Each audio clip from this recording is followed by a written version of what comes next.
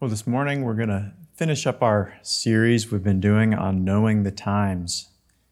That God has a time and a purpose for every season under heaven, for everything that takes place in our lives and everything we're going through. God has a purpose. He has a plan that, right, our whole goal in life is, Lord, what's your plan and how can we flow with it?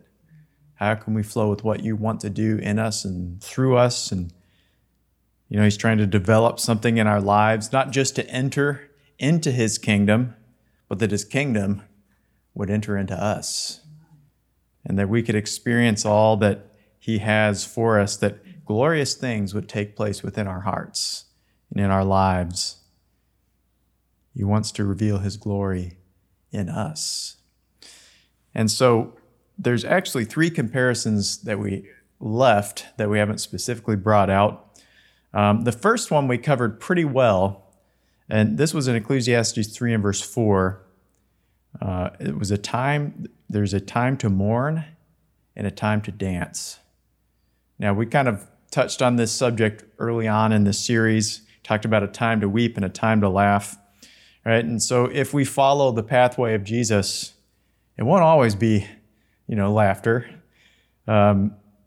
because he was the man of sorrows. He is the man of sorrows and acquainted with grief. And if we're going to follow him as a disciple of the master, we'll have some of the same experiences, thankfully not to the same level.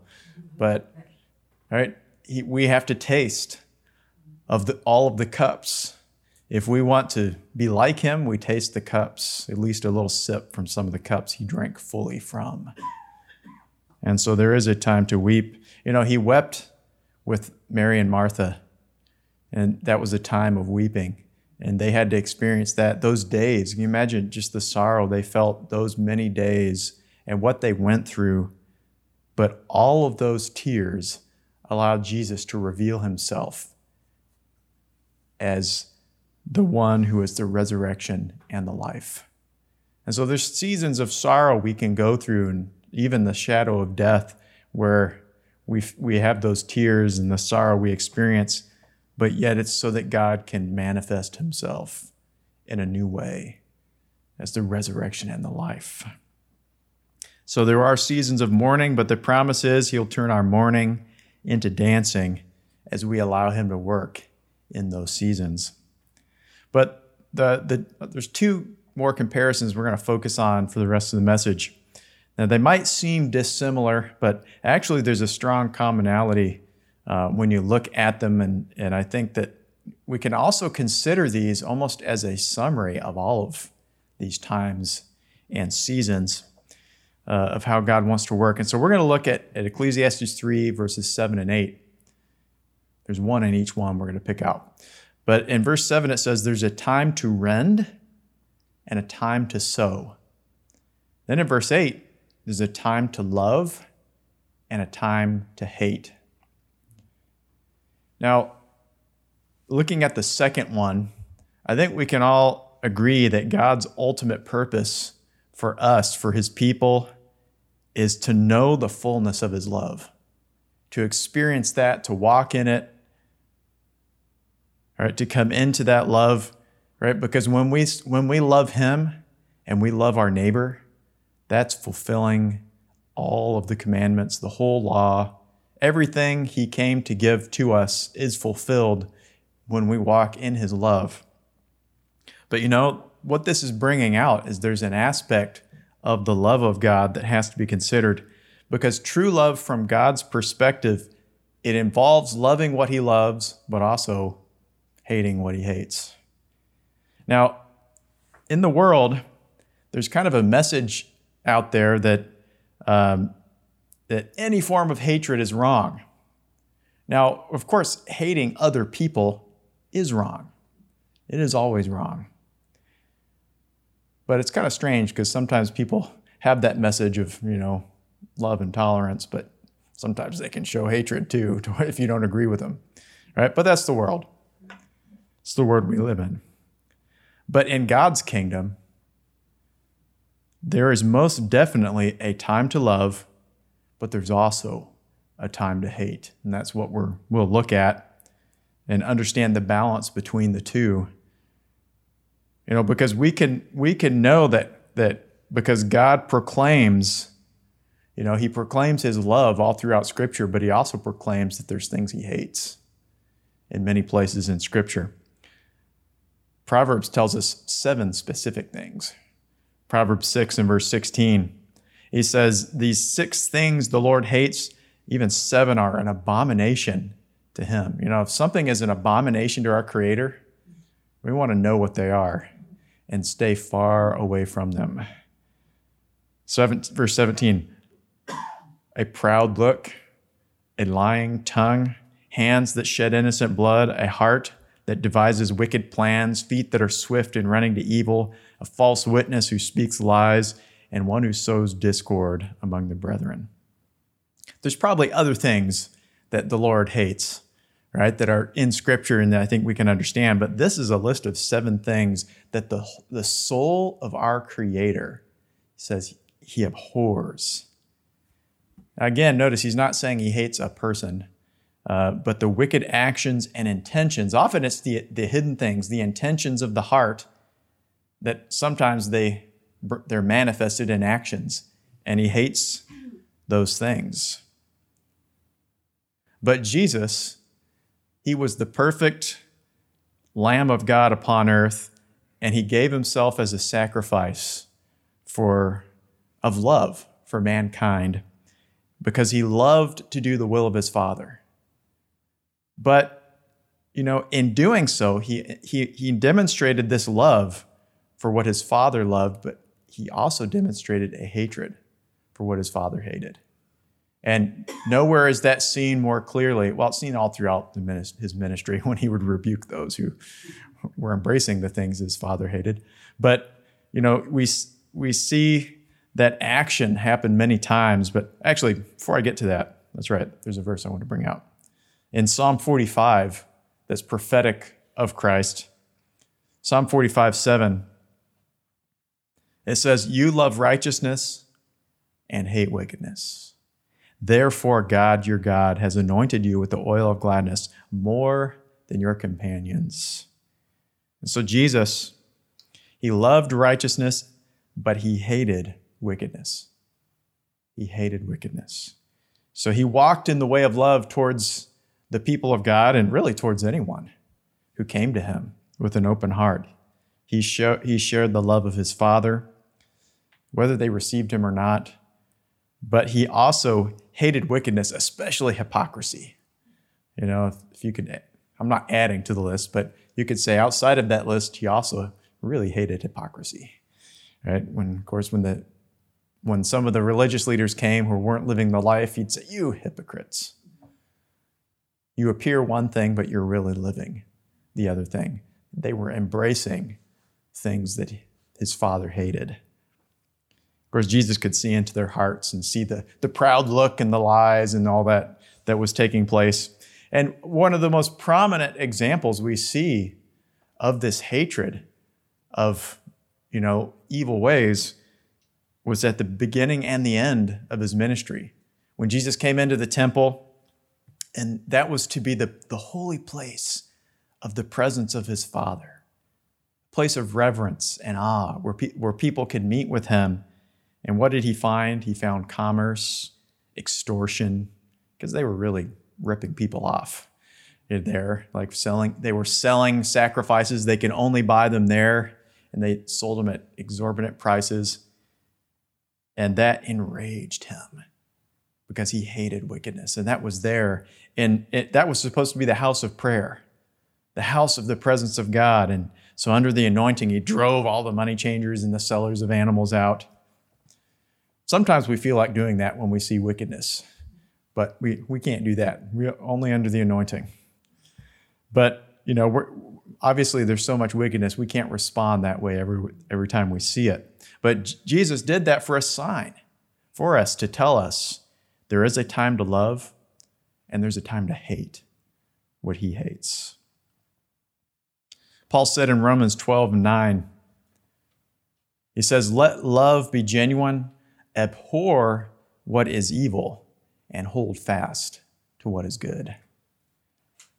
here is genuine love, right? We hear the message of love preached, but you have to preach the full message to understand what is the love of God. Genuine love is abhorring what is evil and holding fast to what is true. Love without an abhorrence of evil is actually not love. It's not true love from God's perspective. I mean, we can understand that with the relationship with a man and a woman, with marriage.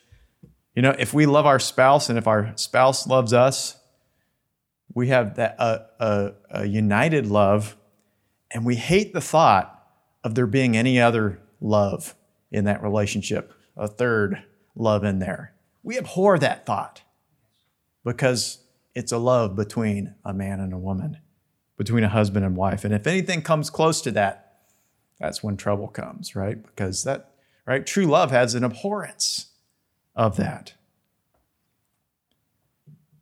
And if we love the life, other examples of, hating what is wicked, there's that balance there. If we love life, the life God's given to us, then we should hate murder, right?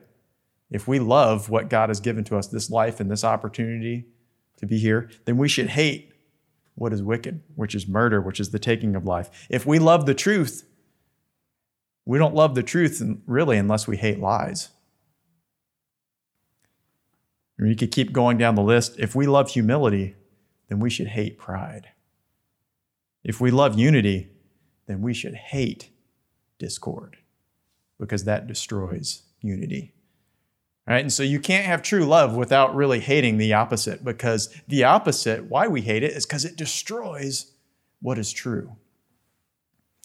Now, I've mentioned this a couple times, but one area we have to be careful of is not allowing this hatred to apply to people. Right? Scripture is very clear that this hatred is for wickedness, for actions and motives, but it's not for the person who's demonstrating it. Instead, if someone's demonstrating this wickedness, really our feeling should be sorrow and compassion, because they've been taken snare by that. They're bound by that wickedness, and they need to be set free. Jesus made it clear in Matthew 5 and verse 44. He said, "You've heard it said, you should love your neighbor, but hate your enemy. But I say unto you, love your enemies and pray for those that persecute you." And so this, what's kind of crazy is this must be something that was preached, because he said, you have heard it said. It's you need to love your neighbor, right? Those who you live near and who are nice to you, but it's okay to hate your enemies.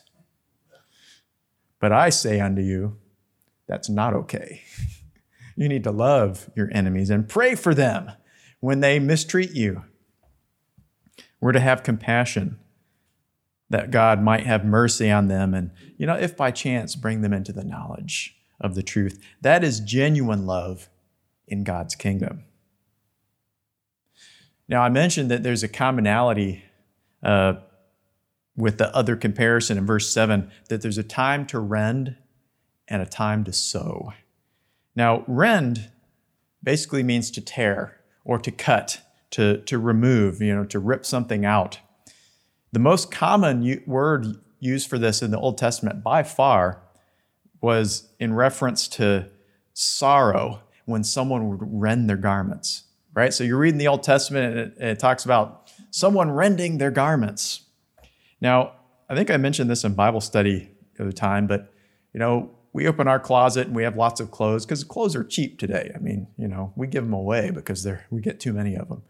But, in the Old Testament, and in those days, if you had more than one change of clothes, you were well off because they were expensive. They had to be woven by hand and all sorts of things. And so if someone was showing real sorrow, genuine sorrow, and they wanted to proclaim that, they would often take a knife and make a cut, because those clothes were sturdy, right? So they'd cut it and then rip it down, and it would destroy that garment, right? It would be marred. And so they would rend their garments as a sign of mourning. When Jacob was told that Joseph had died, he rent his garment and mourned many days. And also David, when he heard that Saul and Jonathan had died, it said he and his men rent their garments. It's an outward side of mourning. Of course, what is most important to God is not the outward, it's the inward. It's in our hearts. Joel 2:13, the Lord said, and this is in the Old Testament, they were happy to rend their garments and even spend money, on something expensive, rending their garments and have to throw it away or sew it back up, I guess. I don't know. But they were happy to do that on the outside, but the Lord said, so rend your heart and not your garments. Return to the Lord your God, for he is gracious and merciful, slow to anger and of great kindness, and he relents from doing harm. So what God is truly looking for is a change of heart and mind. From the context of our comparisons, we're really talking about is a rending or tearing out of our hearts anything that God hates, that is not pleasing to him. And as much as the Bible is full of descriptions of the glory of God and his kingdom and the glorious things he wants to put within us, it's also full of descriptions of things that he wants out of us, right? That he wants to cleanse from us, those things that keep us from following him, that cause us to fall short of the glory of God. And the problem is that they are things our heart is naturally inclined after, that we naturally want to follow. As Jeremiah said in Jeremiah 17:9, he said, the heart of man is desperately wicked. It's deceitful. And we can't trust our heart. We're born with that nature that's inclined to horrible things that God hates, like deception and lying and falsehoods and so forth. It is quite amazing when you think about a little child. Sometimes you think, well, what does a child know unless it's taught? It's kind of amazing how a little child does not need to be taught to lie. It just pops out of them sometimes. Did you break that? Who, me? No, I didn't break that. Are you sure? Well, okay, maybe I did. They need to be taught not to lie because mischief and naughtiness sometimes comes naturally, but it's because of the nature that they were born with. You have to teach them what is right because of that nature. And so a big part of the journey in our life is allowing God to come in by his Spirit and rend those things out of our hearts and out of our lives. And of course, we have a part in that, and sometimes we have to perform an action to initiate God coming in by his Spirit. Paul says there's actually things we need to do. In Colossians 3:8, he talks about things we put off of ourselves. He says, but now you yourselves are to put off these things: anger, wrath, malice, blasphemy, filthy language out of your mouth. All right, and so there's things that we need to make the decision, I'm going to take that off. I'm going to stop that. I'm going to not do that. And the figure of speech here is like a garment. Well, if my garment's dirty, I have to, what good does it do to put on a new garment on top of an old dirty one? You're still going to smell. I need to take that off and be cleansed, and then God will give us something new to put on. And so there's things, there's works and practices in our lives that are not pleasing to God that we have to put off. And we need to open ourselves and say, Lord, is there anything I'm doing or that's not pleasing to you? Help me to put those things off. Show them to me that I can be cleansed and made clean and do those things that you love. Now, there's other things that are a little harder to put off. All right? Instead, we have to put them to death by not feeding upon them. I actually like the King James, how the word it uses the word mortify. Mortify the deeds of the flesh. Or Paul says this in Colossians 3, verse 5, a few verses earlier. He says, mortify your members which are upon the earth, which is fornication, uncleanness, inordinate affection, evil concupiscence. and covetousness, which is idolatry.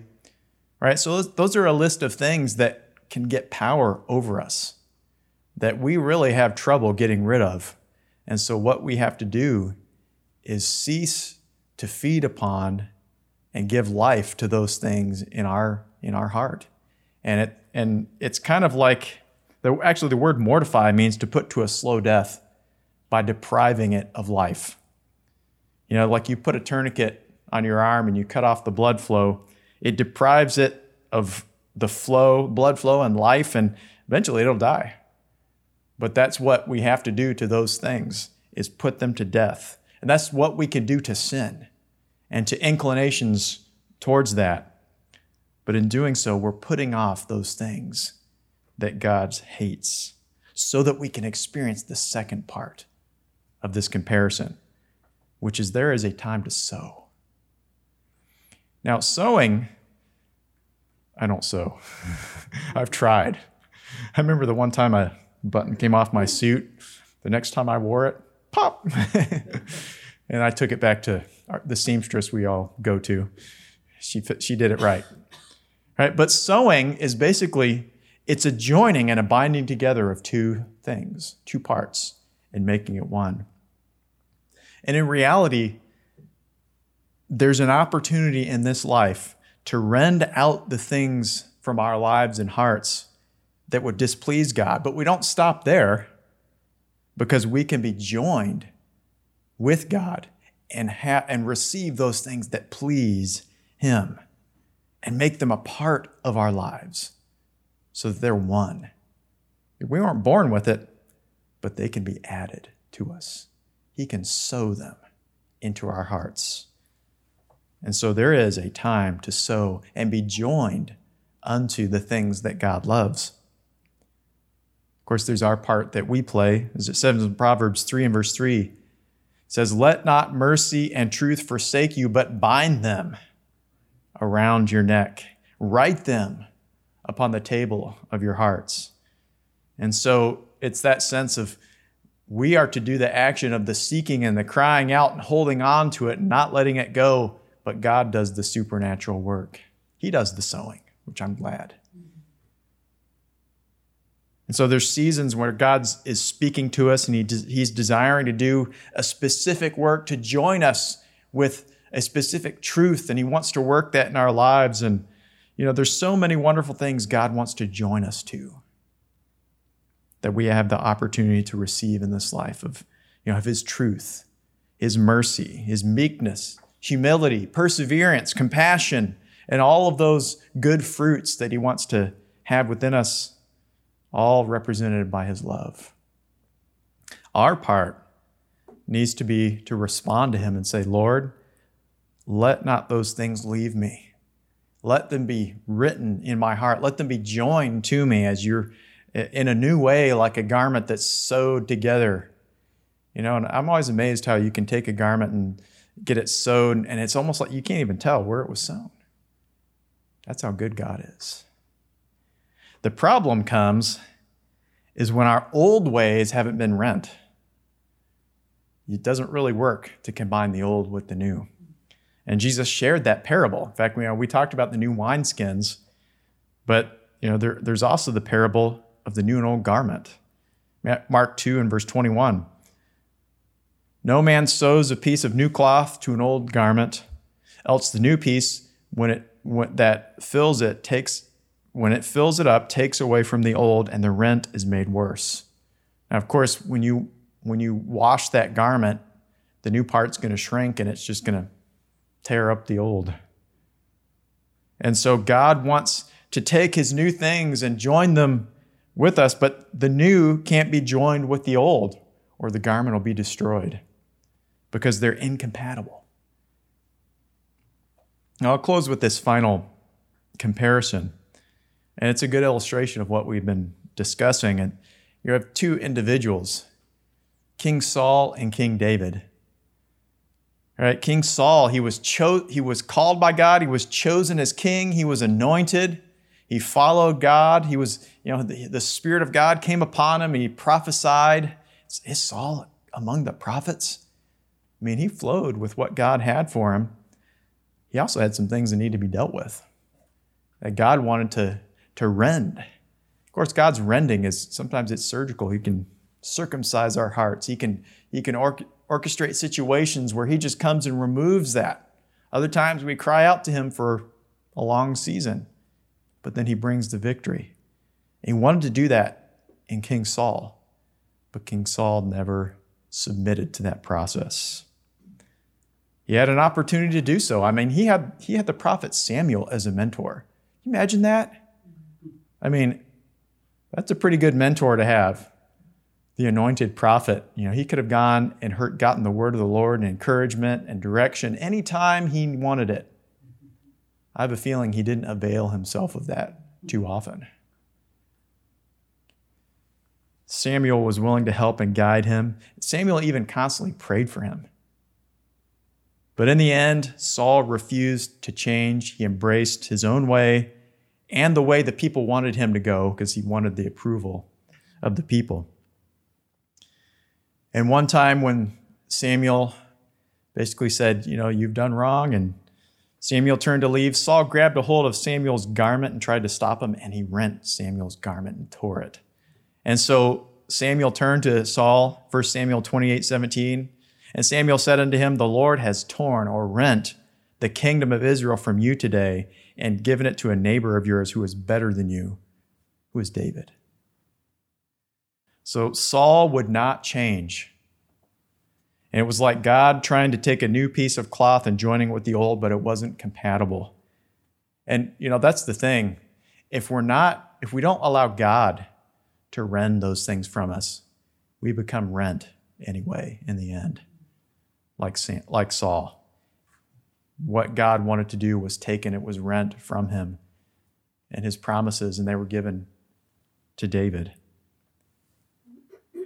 But David, the difference was he was a man after God's own heart who sought to do his will. It's like he made it his mission in life to discover those things that were pleasing unto God, to sit in his presence, inquire in his temple, to walk in those ways, to not give sleep to his eyes or slumber to his eyelids until he found a place for the presence of God. And that represented, the tabernacle of David, but in his life as well.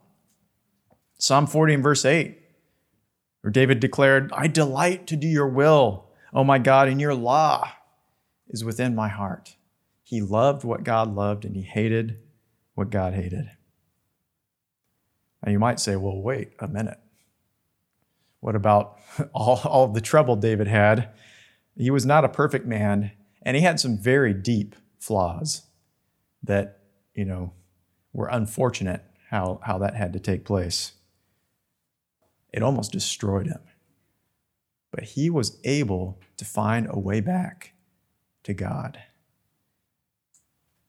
It was a long, hard, painful road, but he loved God, and he was willing to do whatever it took to be restored.